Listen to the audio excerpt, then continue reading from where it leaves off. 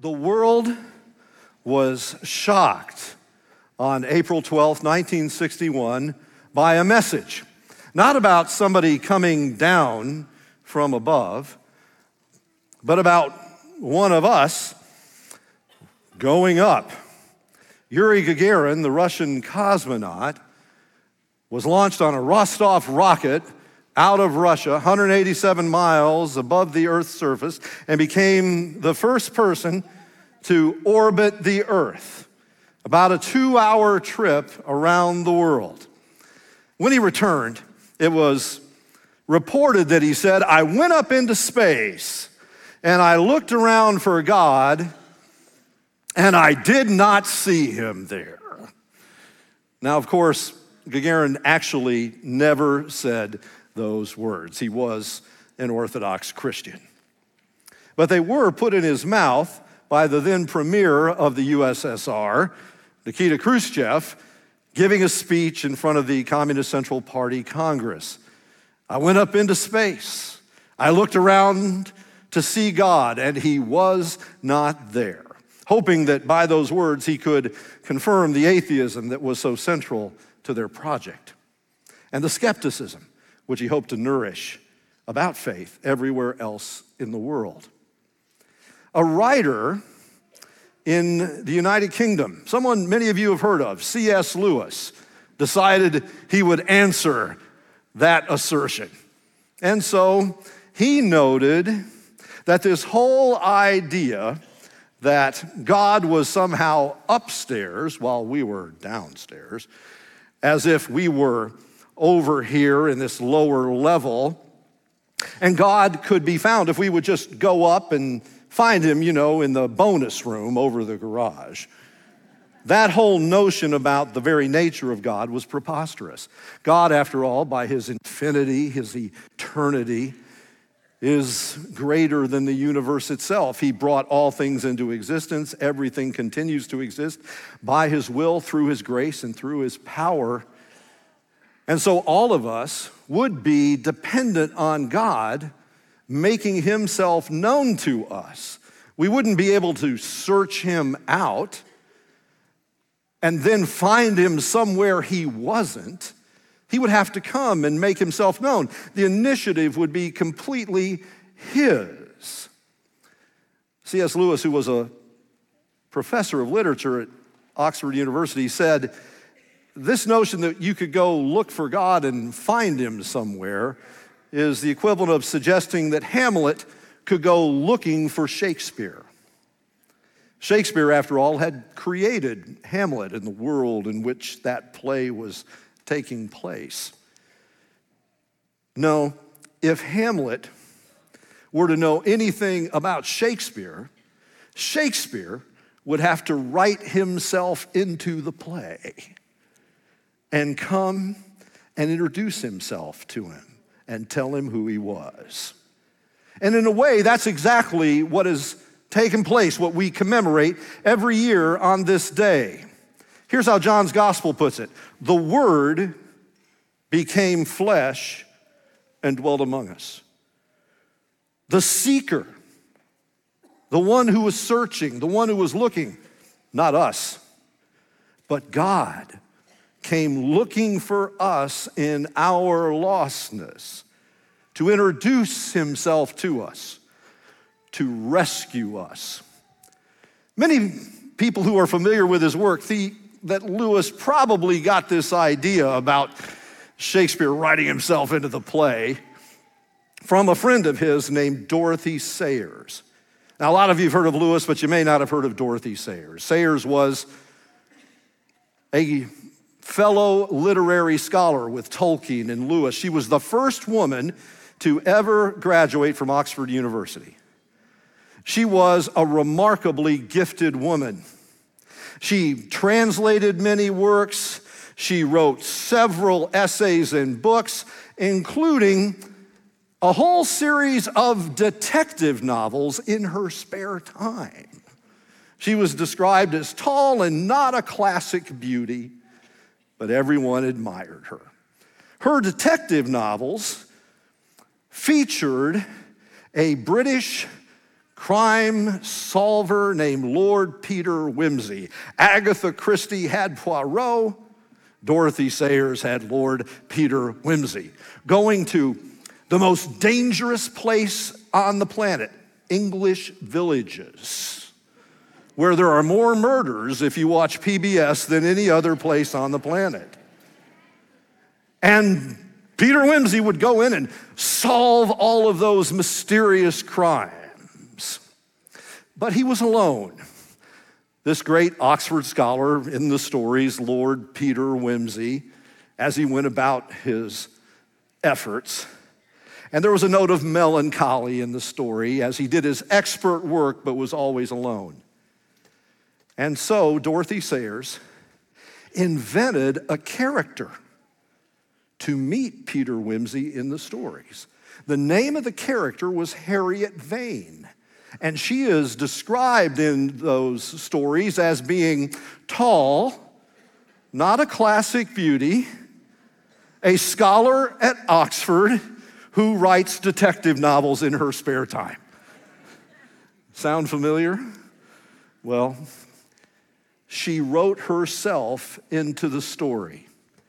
She saw the loneliness, the brokenness in the character she'd fashioned, and she came into the story to rescue him. The Word became flesh and dwelt among us. And it is this mysterious, remarkable moment of God coming to us, searching for us who would not seek him, that is announced to those late shift shepherds on that hill outside Bethlehem by an angel. That night, 2,000 years ago, the angel arrives and speaks to those men surrounded by their flocks and says, I bring you good news of great joy, which will be for all the people. For unto you is born this day in the city of David a Savior, who is Christ the Lord. Let's just consider that announcement for a few moments together this afternoon. I bring you good news. Thankfully, the angel did not say to the shepherds that night long ago, I bring you good advice. No, advice would be about something we do. Here are the 5 points, shepherds, that you need to take on board. These are the 7 steps to being a better shepherd. Or here are the 4 pathways from being a shepherd to becoming somebody wealthy and having your best life now. No, that's not what the angel brought. He did not bring good advice. Religion always brings advice. Religion always brings demands. It says if you will do this and this and this, then perhaps, maybe, if you do enough, you'll change. Self-help movements will do the same. But they say any hope of transformation in your life rests with you. But we already know we cannot save ourselves. And religion will say, if you'll just do these things, then maybe if you're good enough, then on the final day when you leave this life and you stand before God, God will look at you and will kind of weigh it all out and go, well, taken on the whole, you're not on the naughty list anymore, we'll let you in. It's resume building. It's imagining that somehow we could do enough to restore what's been broken within us. That we could somehow bridge the chasm between God who created us and ourselves, a chasm we fashioned with our own rebelliousness against him. A chasm which is not just spatial, but moral, because we've sinned. And yet God does not leave us in our disaster. No, He comes to us. O come, Emmanuel, and ransom captive Israel that mourns in lonely exile here.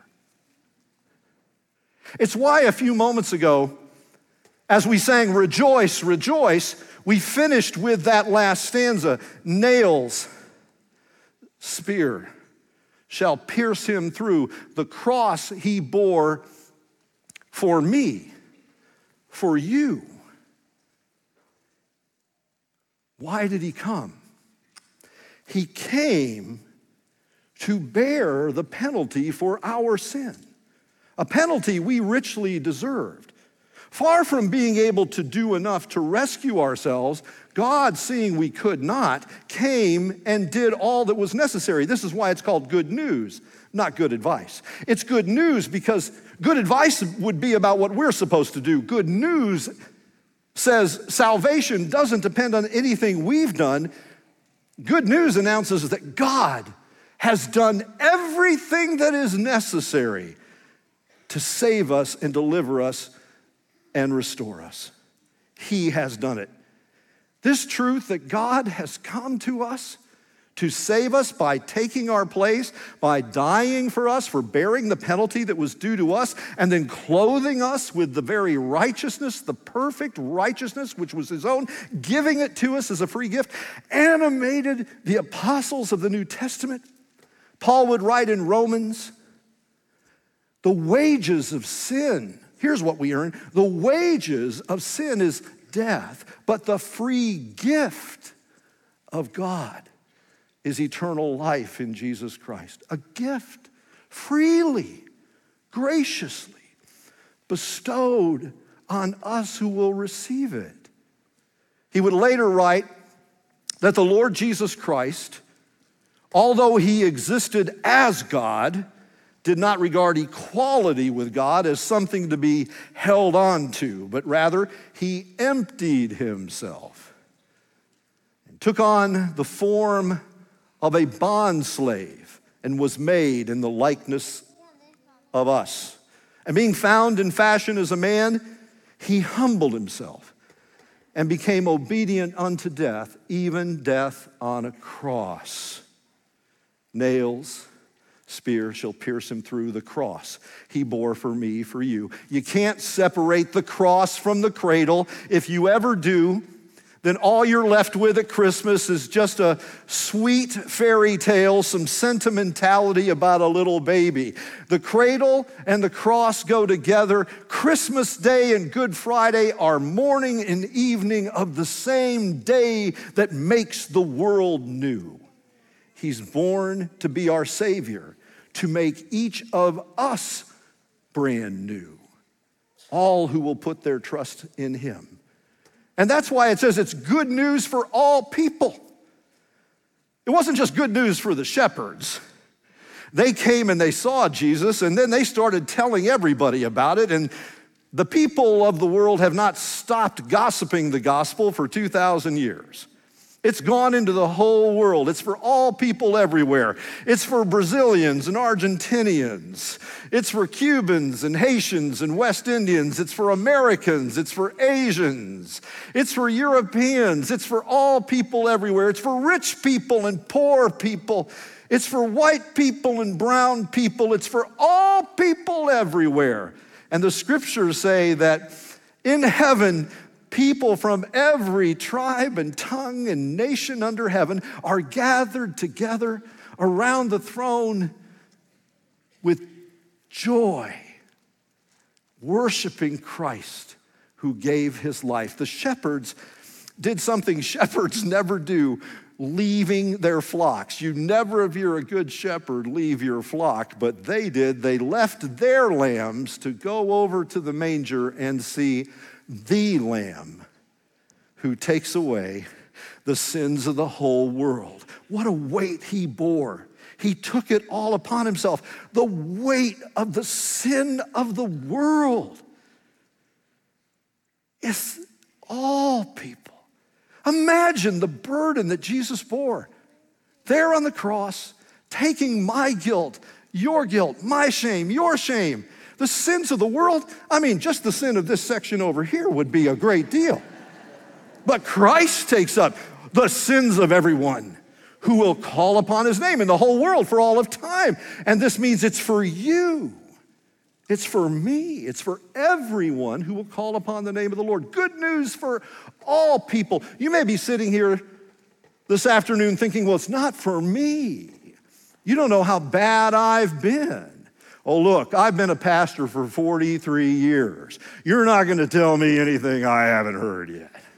You're bad, and I know it. And if you're not careful, you'll end up in next week's sermon, right? No. We know we're bad. That's why we needed a Savior. You see, that's the rest of the text. I bring you good news of great joy for all people. For unto you is born this day in the city of David a Savior. The angel didn't show up and say, I bring you good news of great joy. For unto you is born a politician. Aren't you glad God didn't send a politician? Well, we need good politicians, that's for sure, but that wasn't going to solve. God, good news of great joy, which will be to all the people. Unto you is born a surgeon. Well, we all value our surgeons. All of the remarkable people working in the medical profession who care for us and tend us and help us, thank God for them. But the problem is deeper than something. Well, good news of great joy. The Lord has sent to you a therapist. Well, yeah, we're broken. We are. And we need mending in our minds and in our hearts. But the need is deeper still. It isn't just physical. It isn't just psychological. It isn't just interpersonal and familial. No, the need is deeper still. There are a group of friends who brought one of their best friends to Jesus. He was paralyzed, and so they carried him to Christ. When they got to the service, it was so crowded in the room that they couldn't get in. They didn't have an overflow section. They went up on the roof and they ripped it open and they lowered him down on a mat to put him in front of Jesus. And of course, what they wanted was for Jesus to say, "You're healed. Get up, do a miracle." And that would be wonderful. But Jesus looked at that paralyzed man lying there in front of him, and he said to him the most important words any human being can ever hear in their life. To hear Jesus say to you, "My son, your sins are forgiven." It's the greatest message you can ever hear in your life.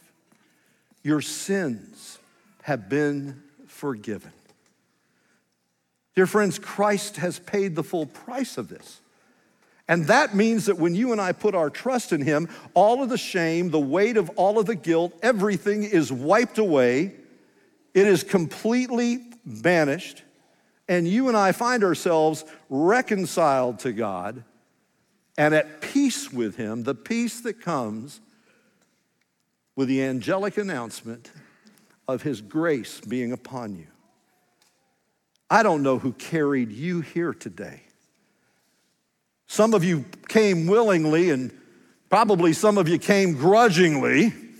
And some of you, like me, when I was a kid, were promised that if you just go and behave yourself, you'll get a present afterwards.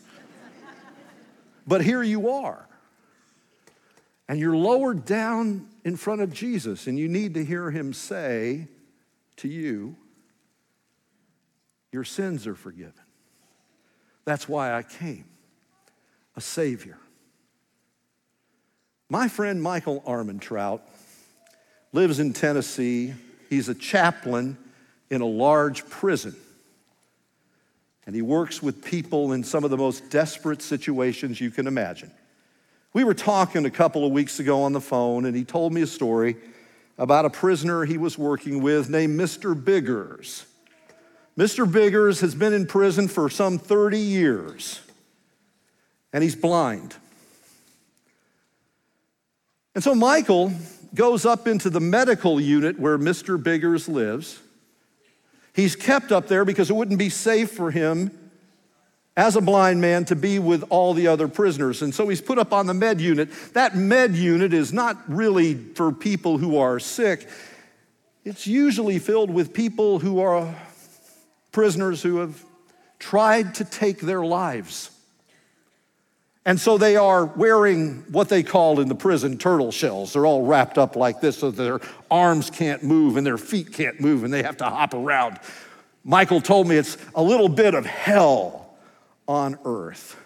And that's where Mr. Biggers lives. And Michael reads to him every week. Mr. Biggers loves to hear Michael read to him the story of Christ. And so a few weeks ago, they began reading through Luke's gospel. Luke chapter 1, as Gabriel comes to Mary. Luke chapter 2, as Jesus is born. They got to Luke 3, where Jesus is baptized, and to Luke chapter 4, where Jesus preaches his very first message at a synagogue in Capernaum. And he says, the Spirit of the Lord is upon me. Michael's reading this to Mr. Biggers there in the jail. The Spirit of the Lord is upon me because the Lord has anointed me to preach the gospel to the poor and recovery of sight to the blind, to set at liberty the prisoners and to free the oppressed. And he just stopped and he said, Mr. Biggers, you've got 3 out of 4. You're poor and a prisoner and you're blind. 3 of the 4 kinds of people Jesus came for, you scored 3 boxes. That's amazing. Not many people can score 3. Jesus came for you. And they kept reading Luke's gospel. And they got to the crucifixion. And Michael said to Mr. Biggers, hey, you know the rest of this story. Let's just talk about it. Was Jesus crucified alone? And he said, well, no, Mr. Biggers said he wasn't. Well, who was crucified with him? And he said, 2 prisoners, 1 on each side. And Michael said, well, what were they doing? And he said, well, one was cussing him out. But one said, when you come in your kingdom, remember me. And Michael said, that's right. He said, Mr. Biggers, do you think that man went to heaven? And he said, I do. And he said, did he go to heaven because of something good he'd done?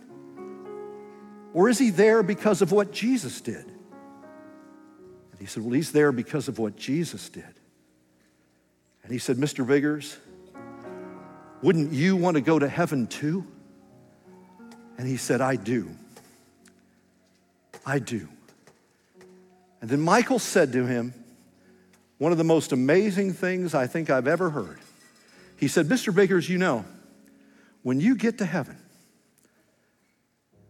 you're not going to be a prisoner anymore, and you're not going to be blind anymore, and you're not going to be poor anymore. That'll all be changed. But let me tell you something, Mr. Biggers, that won't change. That'll still be the same. What's that? He said. When you're in heaven and you're standing with everyone else who has faith in Jesus and you're worshiping,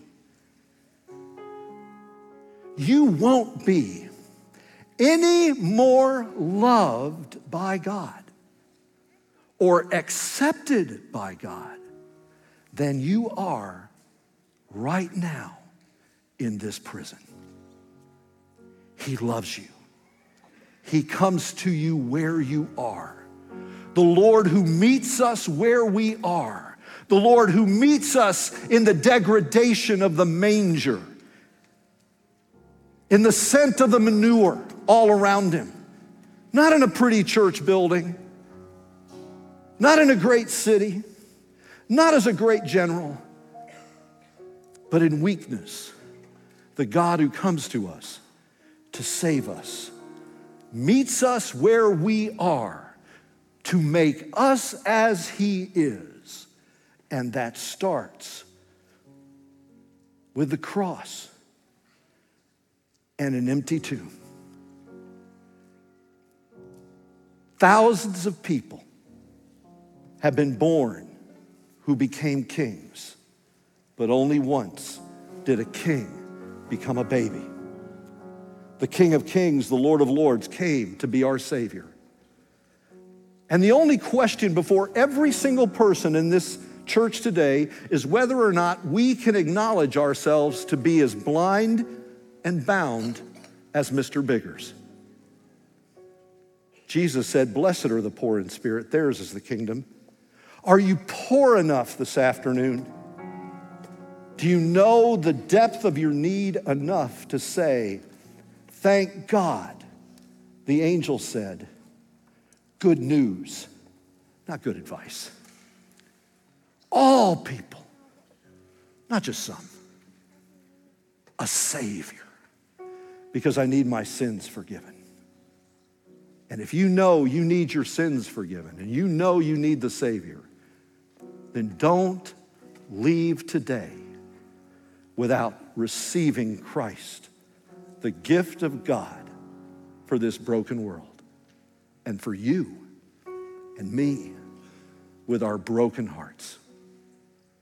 Let's pray together. Our gracious God, you have come to us. You are the author of the universe.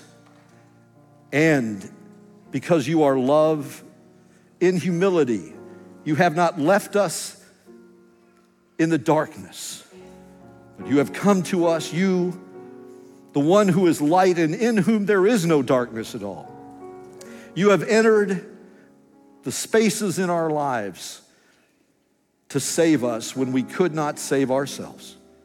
And I pray for any and all who are here today who've never yet committed their lives to Christ, to receive Jesus Christ and his forgiveness, who've never yet heard him say to them, "Your sins are forgiven." I pray, Holy Spirit, open their hearts now so that they may hear you say that to them, and they know that they belong to you forever. Thank you, Lord, that we could not search for you and find you, but you searched for us and found us. And having won us, we thank you that you will never let us go. It's in Jesus' name we pray. Amen. Praise God for the gospel. Amen. Let's stand together and let's sing Silent Night as we close our service together today.